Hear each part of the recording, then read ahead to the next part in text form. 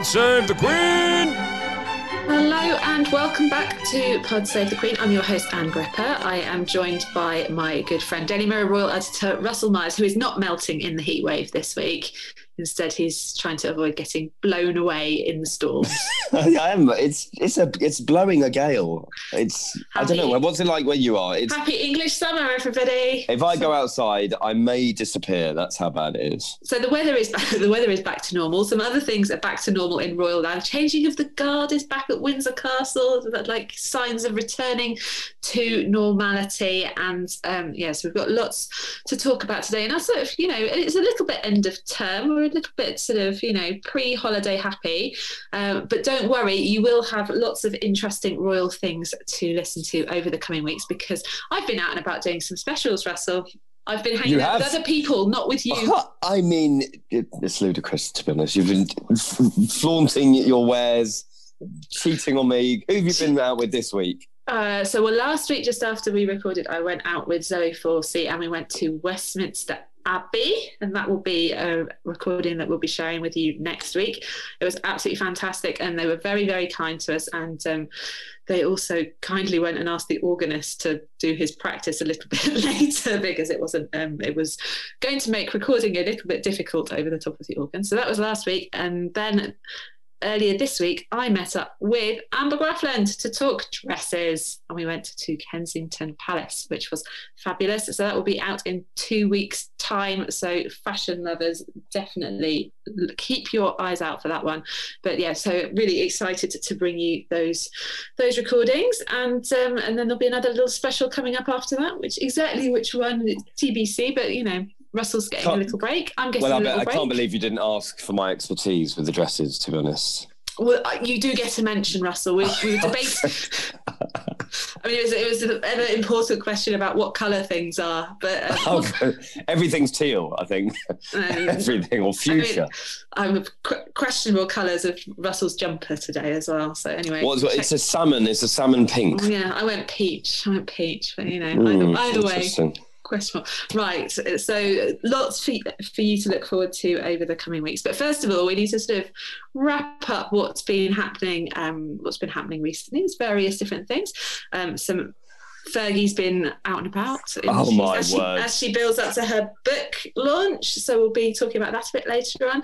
Lovely Kitty Spencer wedding day outfits. No royal weddings. 5 dresses. We will take We'll take an aristocratic wedding in Italian style. It was fab, and we welcome back Sarah Bradbury to talk dresses later on. Sorry, Russell, you're not going to get a full reign on those dresses either. I can give you a bit of a rundown on the dresses. Okay, well, you don't need to. Sarah's done it already. I mean, right. Spare the listeners. Yes, spare the listeners. I mean, I won't even ask you what colours they were. Floral, I think, is probably simpler. Very glamorous. I think we'll do that, floral. Super glam, and other various bits and pieces. But let's start with Prince George. Happy birthday to Prince George in a week. And we did get a lovely picture of him to celebrate his birthday, as often happens, taken by his mum.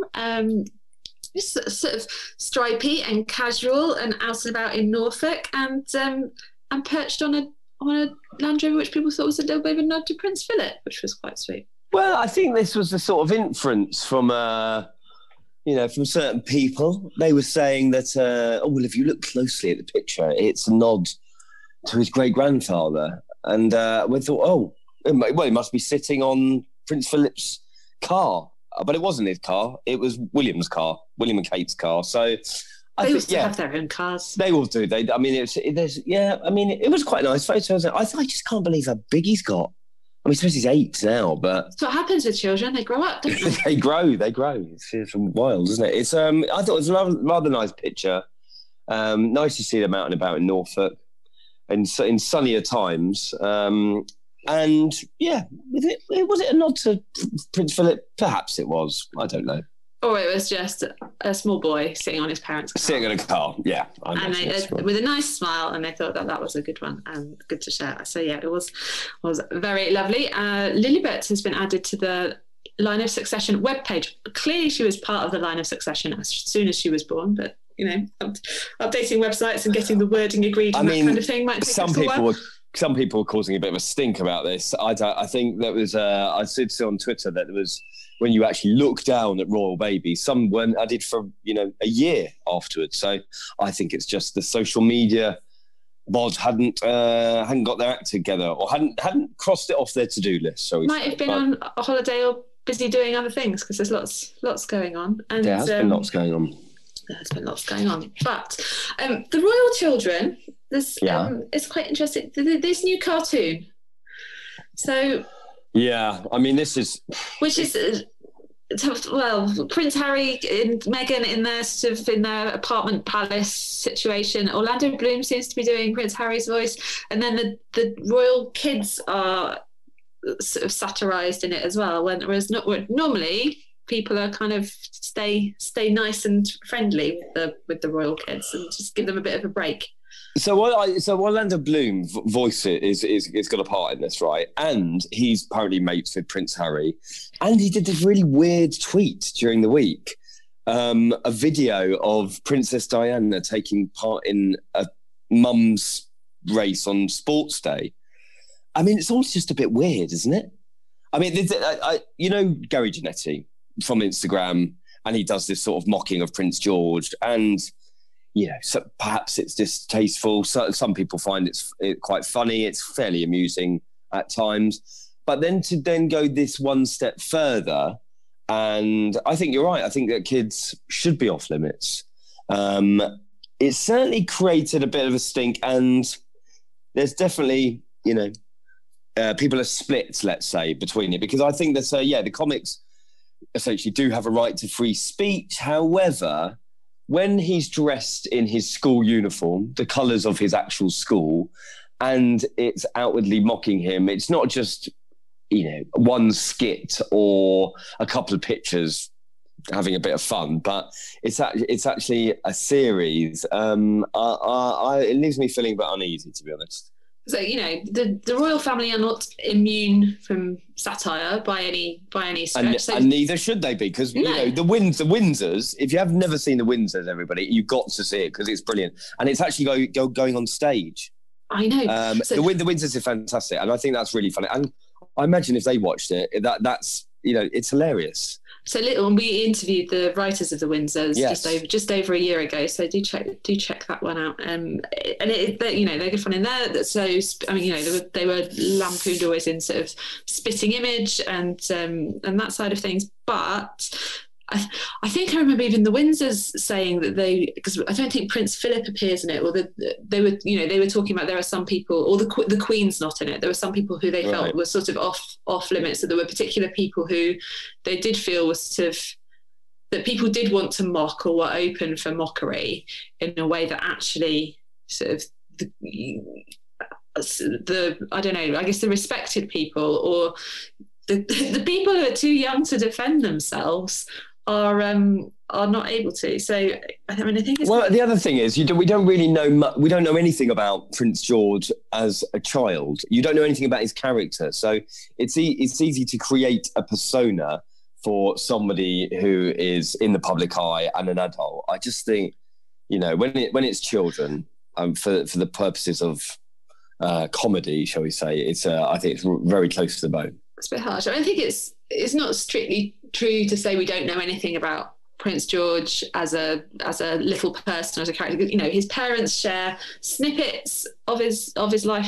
Sort of. I think love of helicopters and tractors and all of that kind of thing. And seeing how taken he was by the football and how devastated he was at the end. But they're little snippets. We don't. And I'm sure they've spoken in the past as well about how the sort of children interact, all their sort of different natures. They've spoken about that a bit as well. But all of this sort of how, I don't know, it's one thing saying it's so ridiculous that it's clearly just made up, which is kind of fine, but then maybe you don't do it as actual real people, you do it as you give them some different names rather than rather than their actual names. I mean, I'm just reading Janetti's quote actually. He says, "I would hope he would find it super funny and have a sense of humour about it, and obviously see that everything is meant with affection." Well, he's a child. he's surely not even going to see it. I doubt the Royals will even see it, to be honest. I don't think they've given it the time of day. So, I mean, reasonably stellar cast. It'll be interesting to see how that one goes. And there was some suggestion after the football, because a lot of people thought how lovely it was that George was at the football and how sweet it was. Yeah, I mean, fine. There were various of us who thought, oh, he's there in a suit. Put him in a football kit. Well, I just said in a sort of we said it in a loving fashion. But somebody said he looked like a 40-year-old accountant, and I thought that was rather amusing because he's sort of belly laughing with his suit on. But then, there's one thing. I think that's all right if you say that. Surely, if somebody says, "Yeah, a little boy wearing a full suit, belly laughing," is quite strange. Well, there's also that is not going to come. That's not going to come through the tension. That's not that's not a kind of a real thing. I know I think there was possibly some degree of meanness, but in the same way that there'd been. There've been pictures of a crying German fan. Yeah, well, that was the young girl who, and people were really, really horrible about. And then there was some, I think, anti-monarchists who probably did a similar type thing with George potentially. But there was some chatter about whether he'd be kept out of the limelight after being in the eye of football. I mean, I think there is that natural thing of he will be out of the limelight largely over the summer anyway, because they all just go on holiday and do their thing and have family time and they've gone already. They normally take August off, but they've been very quiet. They've left early this week. There's been no sign of them. But what I will say is I think there was a bit of chatter around whether they would release a birthday photo, whether they will keep George out of the limelight because of certain things were said. And I don't think that is going to be the case. I think that both William and Kate have publicly made a stand on how they view social media, the responsibility that they and everyone else has, and certainly the social media companies have to look after children. So I think that they will no doubt be bringing their children up with an awareness of it, which I think is, it's a responsible attitude. They're going to have to. The kids are going to have to get used to being in the public eye at some stage. Surely it's too early now, but no doubt they will be speaking to them about their role in the future and obviously what it means to have a responsible footprint on online themselves. And of course, there will be people taking pot shots at them, unfortunately. But I think I don't think they'll shy away from that responsibility. I think they're more likely to tackle it head on. And one sort of final bit from the football as well. We got a bit of insight into what happened after the match in terms of Prince William going down and visiting the England football team. I thought it was just interesting, almost the time shift and the emotion shift as well. When we were talking about him being at the FA Cup final and not even being allowed to sort of shake hands with the winning captain who was wanting to do that, and then after the football, going in and giving hugs to the three players who had sadly missed their penalties or had their penalties saved. Well, again, I think remark of the man. Not only is he sort of there as the president of the FA, there as a fan. You saw his reaction. I love watching that back. It's sheer unbridled joy when we were going to win it. We were going to win it. Oh God! But then to go back and to go back and see the lads in the changing room is a real show of affection, really. Not only there as the president of the FA, future king, but a fan first and foremost, I think, and obviously knew, unfortunately, as we all did, that those young lads who were bravely stuck up and took the penalties and unfortunately didn't score, that they were the real heroes because they had the guts to step up and take it. So all applause round for them, I think. Yeah, and I think most people watching that match, they did just want to put their arms around those lads, the footballers, mega bucks footballers who in that moment were just like young men whose hearts were broken on the sort of biggest day of their lives type thing. So anyway, so that was a nice finish there. We spoke a lot last week about Prince Harry's book deal, so we're not going to talk about the book coming out and what have you. So we're not going to go into this too much more. But it's been sort of, is it more than just one book? More details or more sort of thoughts about what's coming out? Meghan potentially doing a book about wellness. I mean, that's probably the most likely scenario. There's a bit of background. What's happened this week is quite a bit of uproar about reports concerning whether Harry has actually signed a 4-book deal. And if this is true, I mean, first and foremost, let's say that his spokespeople, although they didn't respond to the original request straight away, for reasons unknown, they did eventually come back and say that these allegations were false and defamatory. So take this information for how you view it, because I don't think we know the full story. However, the reports were that Harry has signed a 4-book deal and that there were allegations surrounding that one of those books, at least one of those books, would be after the Queen has passed away. So, I mean, this is very, very, very controversial. So if that is the case, it doesn't seem beyond the realms of possibility, does it? Because you're just going to do one book and leave it at that? I don't think that will be the case. I don't think they can help themselves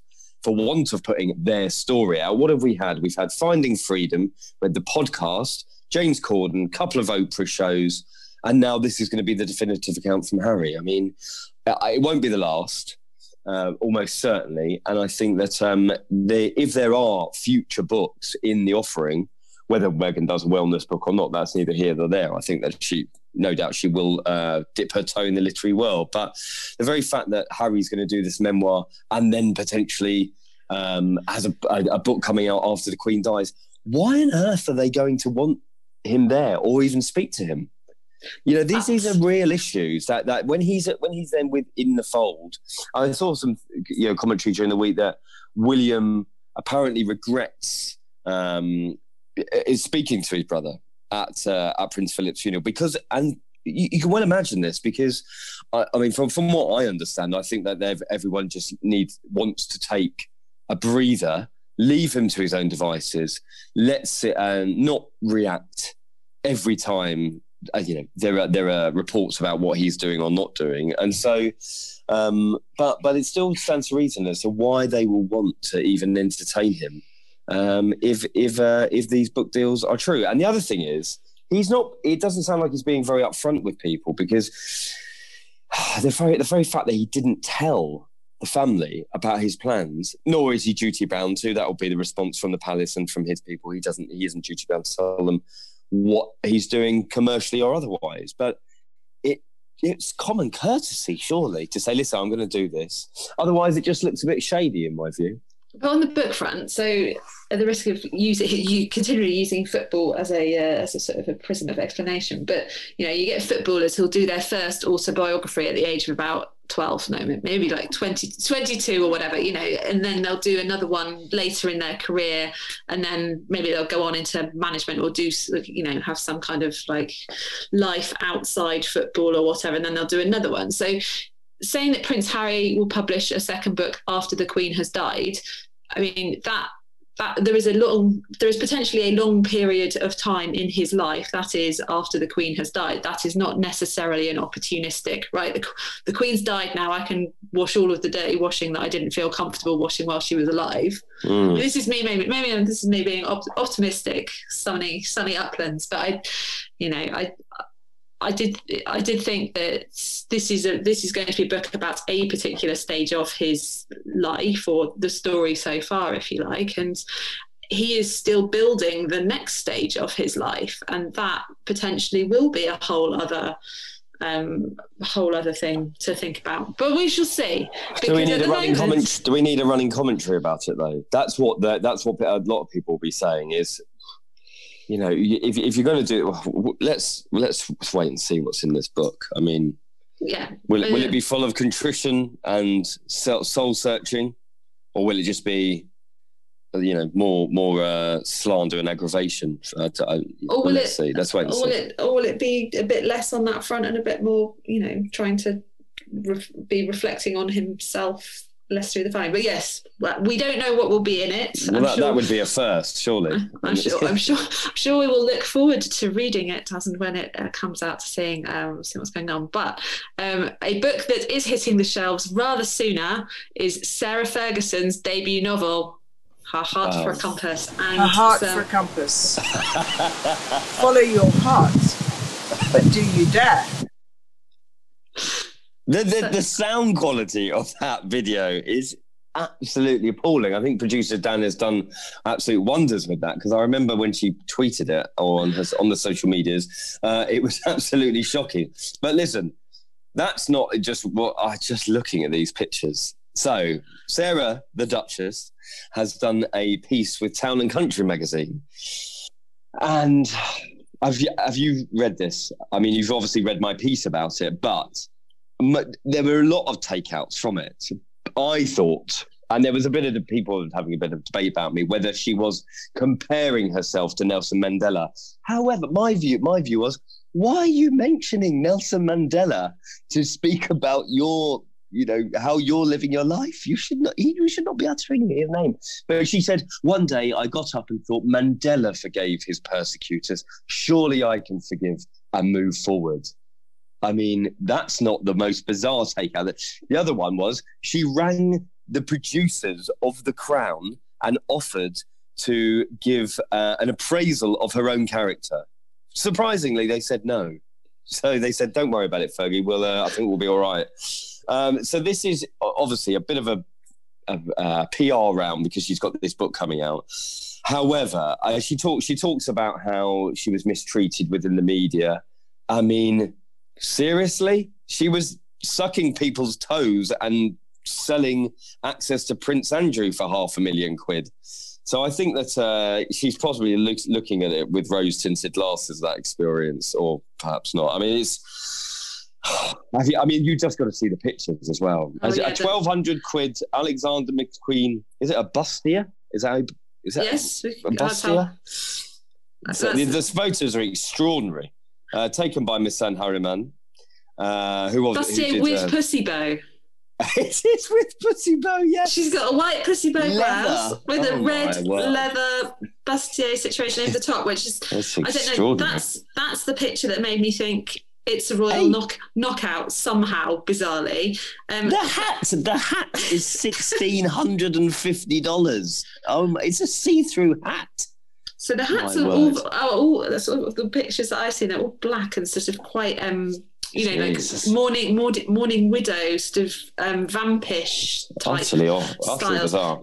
Producer Dan described the pictures as steampunk, which I thought was that's a good one. Steampunk, yeah, it is. It's a leather bustier, Dolce & Gabbana. Who's buying this stuff? Oh no, Alexander McQueen bustier, Dolce & Gabbana skirt, £800. Good gosh! I mean, there's a black sort of black and white herringbone tweed coat situation, which looks like sort of country lady. There's she's wearing a veil in one of them with a top hat. I think it's the leopard print mini dress with big sleeves. When I was a bit like, okay, hang on a minute here. I'm not sure about this. The bohemian one sort of standing on the swing, which I wonder whether that's the same swing that we saw for Eugenie's pictures, potentially. Maybe they're taking in the grounds of Royal Lodge. So yeah. That's actually quite a nice photo. That's a nice one. The other one with whimsical. The other one when she's wearing, this leopard print, big puffy sleeves. I mean, this is a big fashion appraisal from me, ladies and gents. But she's got her hand on somebody's head who's fixing her boot. It's utterly £1,400 for the earrings. Oh my word! Anyway, you got to sorry, Mrs. Myers. It doesn't sound like you're going to be getting any of these things for your birthday. 14 grand, $14,000, not £1,400. Oh gosh. Anyway, she gives this sort of viewpoint of how she's found her voice. Now she's 61. I mean, yeah, maybe, but I don't think there is very much soul searching. It's all like, I was wronged. I was treated so awfully, whereas it was pretty much down to her own behaviour. She was the one who was behaving. What should we say? Diplomatically? Inappropriately, yeah. She was behaving inappropriately. They make it. The royal family were furious at her, no doubt. And then it was well documented about the Duke of Edinburgh's viewpoint of her at the time. Absolutely put her into exile, didn't want anything to do with her, and then completely lambasted his son when he was still engaged, being involved in a relationship with her long after their divorce, and now they live together. Listen, it might work for them. It's quite strange, but I think she's a bit of an odd cat as well, isn't she? So yes, anyway, so that is an interview on Town and Country magazine, so you can check it out see incredible pictures. So yes, that's exciting. But I mean, the other outfits that have been catching our eye this week have been the multiple wedding outfits of Lady Kitty Spencer, who got married at the weekend. Not quite a royal wedding, but aristocratic. Very glam, lots of fun to look at. Super posh. 5 frocks. Fair to say that neither Russell or I was on the guest list for that one. No. But so I did get the big guns in to talk about the fashion. Russell, sorry. Did you like the wedding dress? I did not. Spoilers for the upcoming. I did. I thought it was wonderful. I loved it. I like the other ones. So the one, the flowery one, the sort of low cut, shoulderless flowery one. That's the strapless one. Yeah. That was very nice. Very, very nice. Okay, well let's listen to Sarah. Let's listen to Sarah instead. So, hello, Sarah Bradbury. It's so nice to see you. It's been a long while since we have talked about dresses, and what a lot of dresses from just one wedding weekend to talk about. I know. What a way to come back. I know. I mean, it clearly sucks to be the muse for Dolce & Gabbana. I mean, they're going to make you horrible things that you have to wear, and what an absolute drag. I mean, could be a lot worse. You could spend, your average wedding in Somerset and it starts to rain, or you could be in Italy and have the time of your life. And not one spectacular dress, or even 2, but 5. 5 people, count them, 5. Talk us through the different looks first of all. Give us a little bit of a potted summary of what we can see in those fabulous pictures that Kitty Spencer shared on her Instagram, and that Dolce & Gabbana also shared in their on their social medias. It's fair to say that this was very much an Instagram wedding, I think. Yeah, and to be fair, I think in the nicest way possible, she really showed what a royal wedding should really look like, because boy, did she go all out. As you've mentioned before, she wore a total of 5 Dolce & Gabbana dresses over just a 3-day period, which is insane. But, who else would you wear for your Italian wedding? It is worth mentioning, though, that she is actually an ambassador for the brand. So I'm sure they were more than happy to create the gowns for her big weekend and her big day. So she kicked it off in Florence, and she wore a beautiful polka dot dress from the designers and colourful wigs, which was in the pre-wedding. And I'm guessing that was like a bit of a mini Italian hen do with all of her best gals. And then on the Friday night, the eve before her wedding, she wore almost like a Cinderella style fairy tale gown, which was a gorgeous baby blue tulle gown, had a matching cape with like cross stitch pink floral embroidery all over.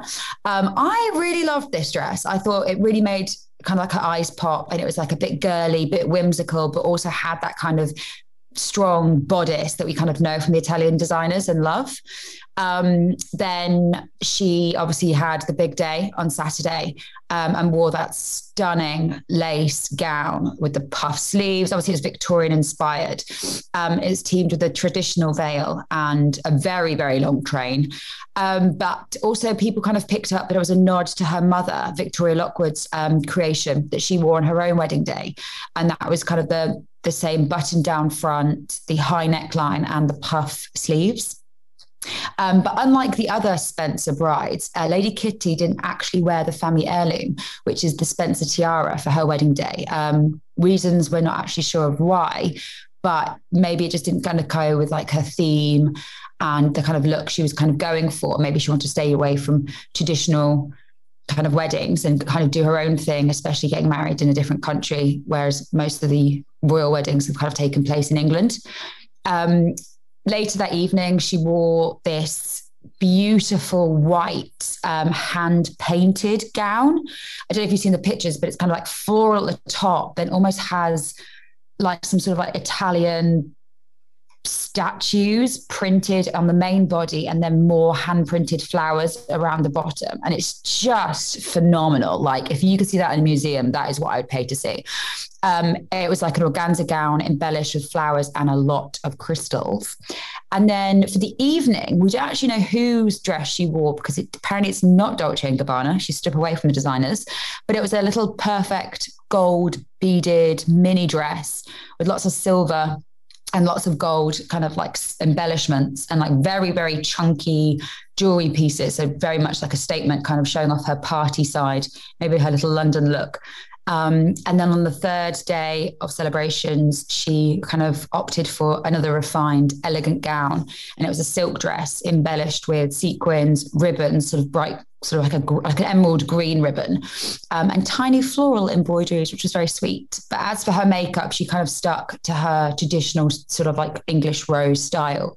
She had those beautiful rosy cheeks, a smoky like lower lash line, winged liner, and then kind of like a sheer buttery pink lip. She just looked gorgeous throughout the whole weekend. So I'm very jealous. Oh, yeah, absolutely incredible pictures. But can I just say, I'm really not a fan of the actual wedding dress itself. I think, I'm a bit like, I kind of get it. It's kind of like high art maybe, but it's just quite, I find it quite severe with the lace. And then you've got the sort of slightly bodicey set up underneath, and the quite I think it's the sleeves and the neckline is quite fierce and stuck, but also somehow a little bit Miss Havisham, if you like. I don't know. It just didn't feel. It felt quite austere somehow, and very, very spectacular and very over the top, but quite she's a very young bride. She's she's marrying a much older man, but it felt quite, I don't know, old. I didn't warm to it. Whereas the other creations were so fairy tale and girlish. I felt that the wedding dress, I didn't like it. I felt it made me feel trapped,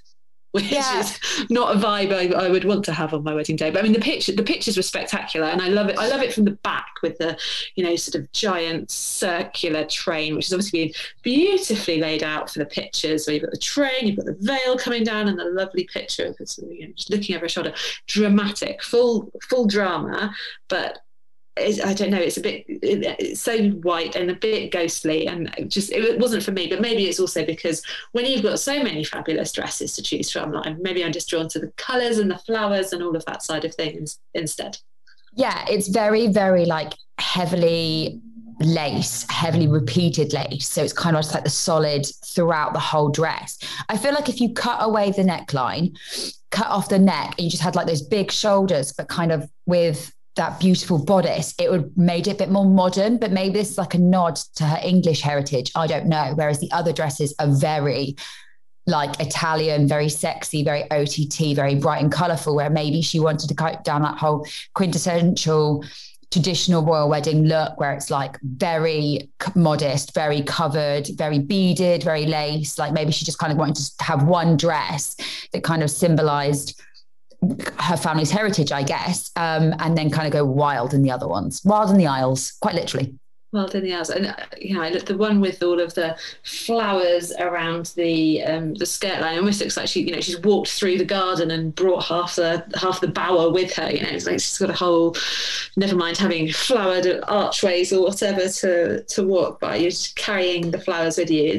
That's stunning. I love the blue one, and I really love the green one as well, which there's far fewer sort of obvious pictures that have been shared of that. And I really like it as a dress, although green is always an interesting choice because some people see it as being unlucky, but I think it's an absolutely stunning colour. And a word as well for the necklace that she is wearing. Necklace doesn't really do it justice with that sort of sky blue, like deep sky blue and pink cross-stitch flowers dress with, very elegant sort of not off the shoulder, strapless neckline showing off, A, her incredible figure, but B, this incredible bling that she has got going on. I mean, what a look for your wedding weekend. I think she definitely had a lot of incredible jewelry choices and a lot of incredible dresses throughout the entire weekend. Whereas from the other royal families who have got married, they've kind of very much stuck to a very simple, very elegant, very, dare I say it, bland. Whereas she's just kind of thrown, everything into the pot and said, Dolce, Gabbana, do what you will. Make me look like the Italian princess I want to look like for my wedding. And man, did she do it, and she do it well. Full kitchen sink. Which is your favourite dress? Oh, it's really hard. I want to see more of the gold one that it wasn't designed by Dolce & Gabbana as far as we're aware. I do love the blue. I think the blue looks almost wearable. Like you could wear it to, it would need to be a big event, but maybe it's just because we can't see the full extent of the skirt in all of the pictures, whereas the other ones you would need to have somebody helping. You probably need to travel in your own car, like just you and the dress, or probably the back of a truck to fit it all in. Whereas the blue one, it looks like you could wear that for dinner and some dancing and to a friend's wedding, right, without it stealing the entire scene and all of the space on the dance floor. I think after the year that we've had, that dress deserves an outing, even if it is the local Waitrose or Sainsbury's. I mean, I would wear that anywhere and everywhere. I would sleep in it. I wouldn't shower, but I would wear it all the time. Well, I think this is the other thing, when people get married, sometimes people might have a second dress for the evening do if they want to be able to let loose and party and things. But you've got one day to wear the dress that you have chosen for your wedding day, and to then have to sort of split it among all of these others. But then when you've got such fabulous ones, maybe you are quite happy to. Although this is it. And also, I'll never forget Meghan wearing that gorgeous halter neck Stella McCartney number. And I feel like Kate wore another McQueen number in the evening. Yeah. But, when Meghan got in the car with Harry and she was wearing that huge topaz ring that was Princess Diana's, and she was wearing that very silky halter neck Batlix number, it was like, wow, okay, Meghan is pulling out the stops here as well. So, they always do like their little sexier, bit more, what's the word, kind of raunchy evening number. But yeah, Lady Kitty really did it in style with multiple gowns. Mega aristocrat wedding, very styled there. And I have to say, there's a friend of mine who I think would occasionally wear her wedding dress just to do the ironing, just because she could, because why not? And then so I think there's a fun run, like a charity sponsored run that some people do each year wearing their wedding dresses as well, just as as an excuse to get it out and wear it and have some fun in it and have some joy. And that thing of like, I can still fit in it as well, which is always an achievement. This is true. I think there was a rumor after Millie McIntosh divorced Professor Green. She actually cut her wedding dress up and wore it to a Halloween party. So, there's always that option.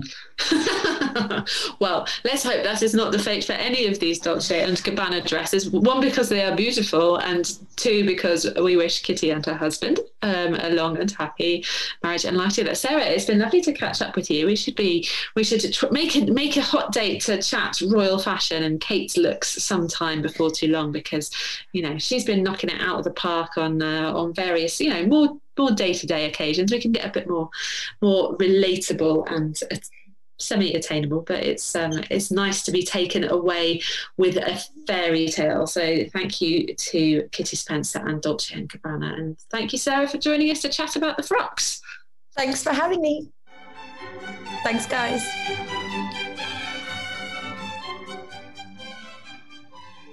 So it was great to catch up with Sarah, because it's been a while since we talked much about fashion, or with anybody more expert than me and Russell. And fashion is not always our strong suit, as you probably notice if you follow us on the Instagram at PodSave with our lockdown outfits.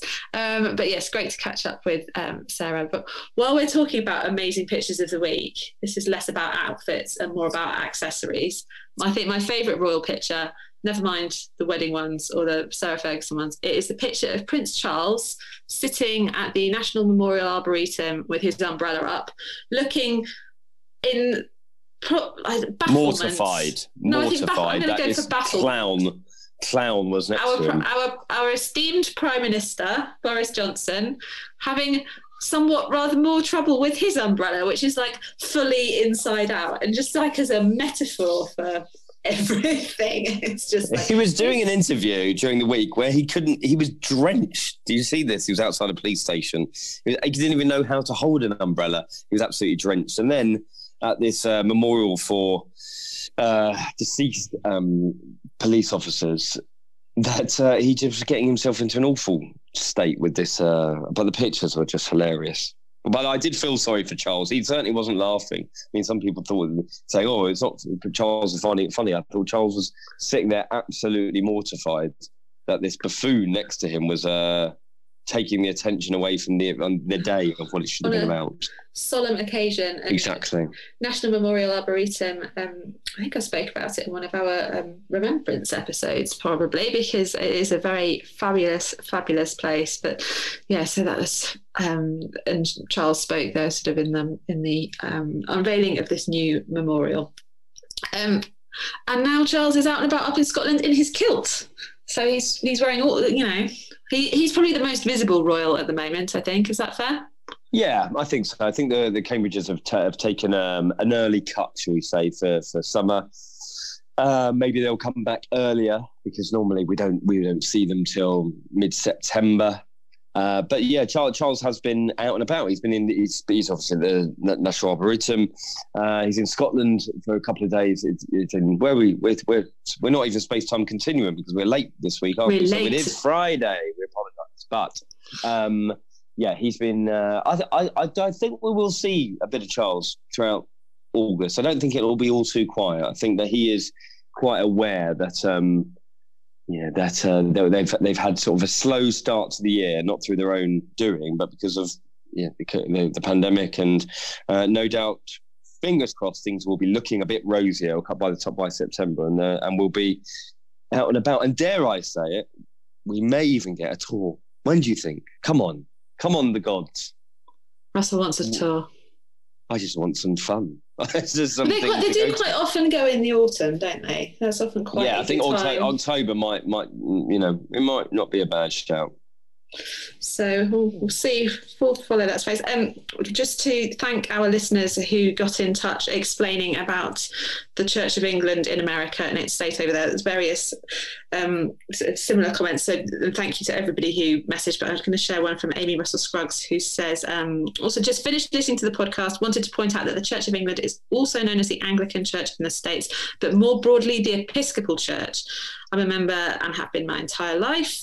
It's probably the oldest denomination perhaps established in the United States. After the Revolutionary War, it changed its name from the Church of England / Anglican Church for reasons of separating from Great Britain. I'm guessing it wasn't very popular to be a member of the Church of England post 1776.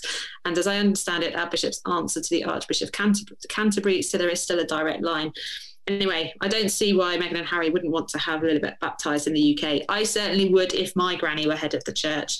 And there's another listener who mentioned that rather than, they don't pray for the Queen, they pray for the President. So it is still the church does. The Church of England. But I think often that may not be to do with the church, that as it's because you pray for people who are sort of in charge of stuff and people's lives and trying to do better and make people's lives good and have major responsibility. So, anyway, so thank you very much. The Episcopal Church is the equivalent over there. And then the other thing that last week I didn't quite manage to mention was that some new material had been released from the archives. So I think it's like a couple of times a year or once a year, the National Archives at Kew, the things that are kept under wraps for, I think it's like some random number of years now, like 23 years or something like that. They're released for the public, or they're released and people can go through them and find the interesting stories in there. And there were a couple of different things in there, a bit interesting. So there was talk at one stage about turning the Millennium Dome, which is now known as the O2, but was this sort of big white dome in East London that was opened for the millennium, year 2000. I think it's where you had, was the Queen, and did you have to sing Auld Lang Syne in there on Millennium Eve? The Queen? So the Queen, Tony Blair, was he in there? I don't know. Oh, yeah, God. probably. Clearly, I had a bit too much to drink on that night. Yes, but anyway, so the O2 only was a project that was fraught with various different problems. We got there in the end, but there was talk about that becoming a tribute to Princess Diana in some way. The whole thing. Yeah, or just like, I guess, being named after her, or not that kind of thing, but more. Oh, just mentioning that, are we allowed to say you saw the statue? I saw the statue. Yeah, so when I went to Kensington Palace with Amber, I saw.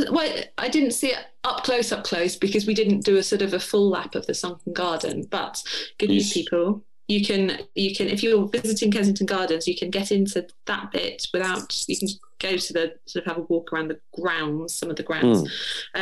Without getting a ticket, although why wouldn't you want to get a ticket and go visit Kensington Palace itself? Precisely. Because it is fabulous, as you will find out also when you listen in a couple of weeks' time.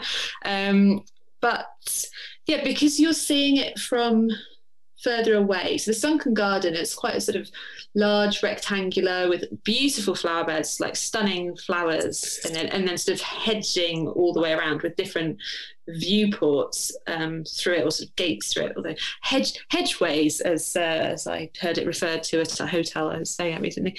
But basically, you get sort of different viewpoints and different angles on the statue, and the main view you have of it is sort of the full length of the garden. You can see two of the three children that she's standing with, and it, in that context, seeing it in the space of the garden, it makes sense that it's, kind of large and imposing. It's huge, isn't it? It's 1.5 times life size, isn't it? Or so 1.25. It's massive, and it's on this plinth, so it's huge. On the plinth, and it kind of makes sense. You're not looking at it as a likeness of someone in the same way. So it's a piece of sort of sculpture in the garden. So I think I did feel quite differently about it looking at it in the garden, as opposed to sort of having seen the photos of it, where inevitably it's more up close and you're looking at the small details and that kind of thing. But yeah, you can walk around and see it from different angles. So you can sort of see the third child who's hiding a bit behind, if you see from different places.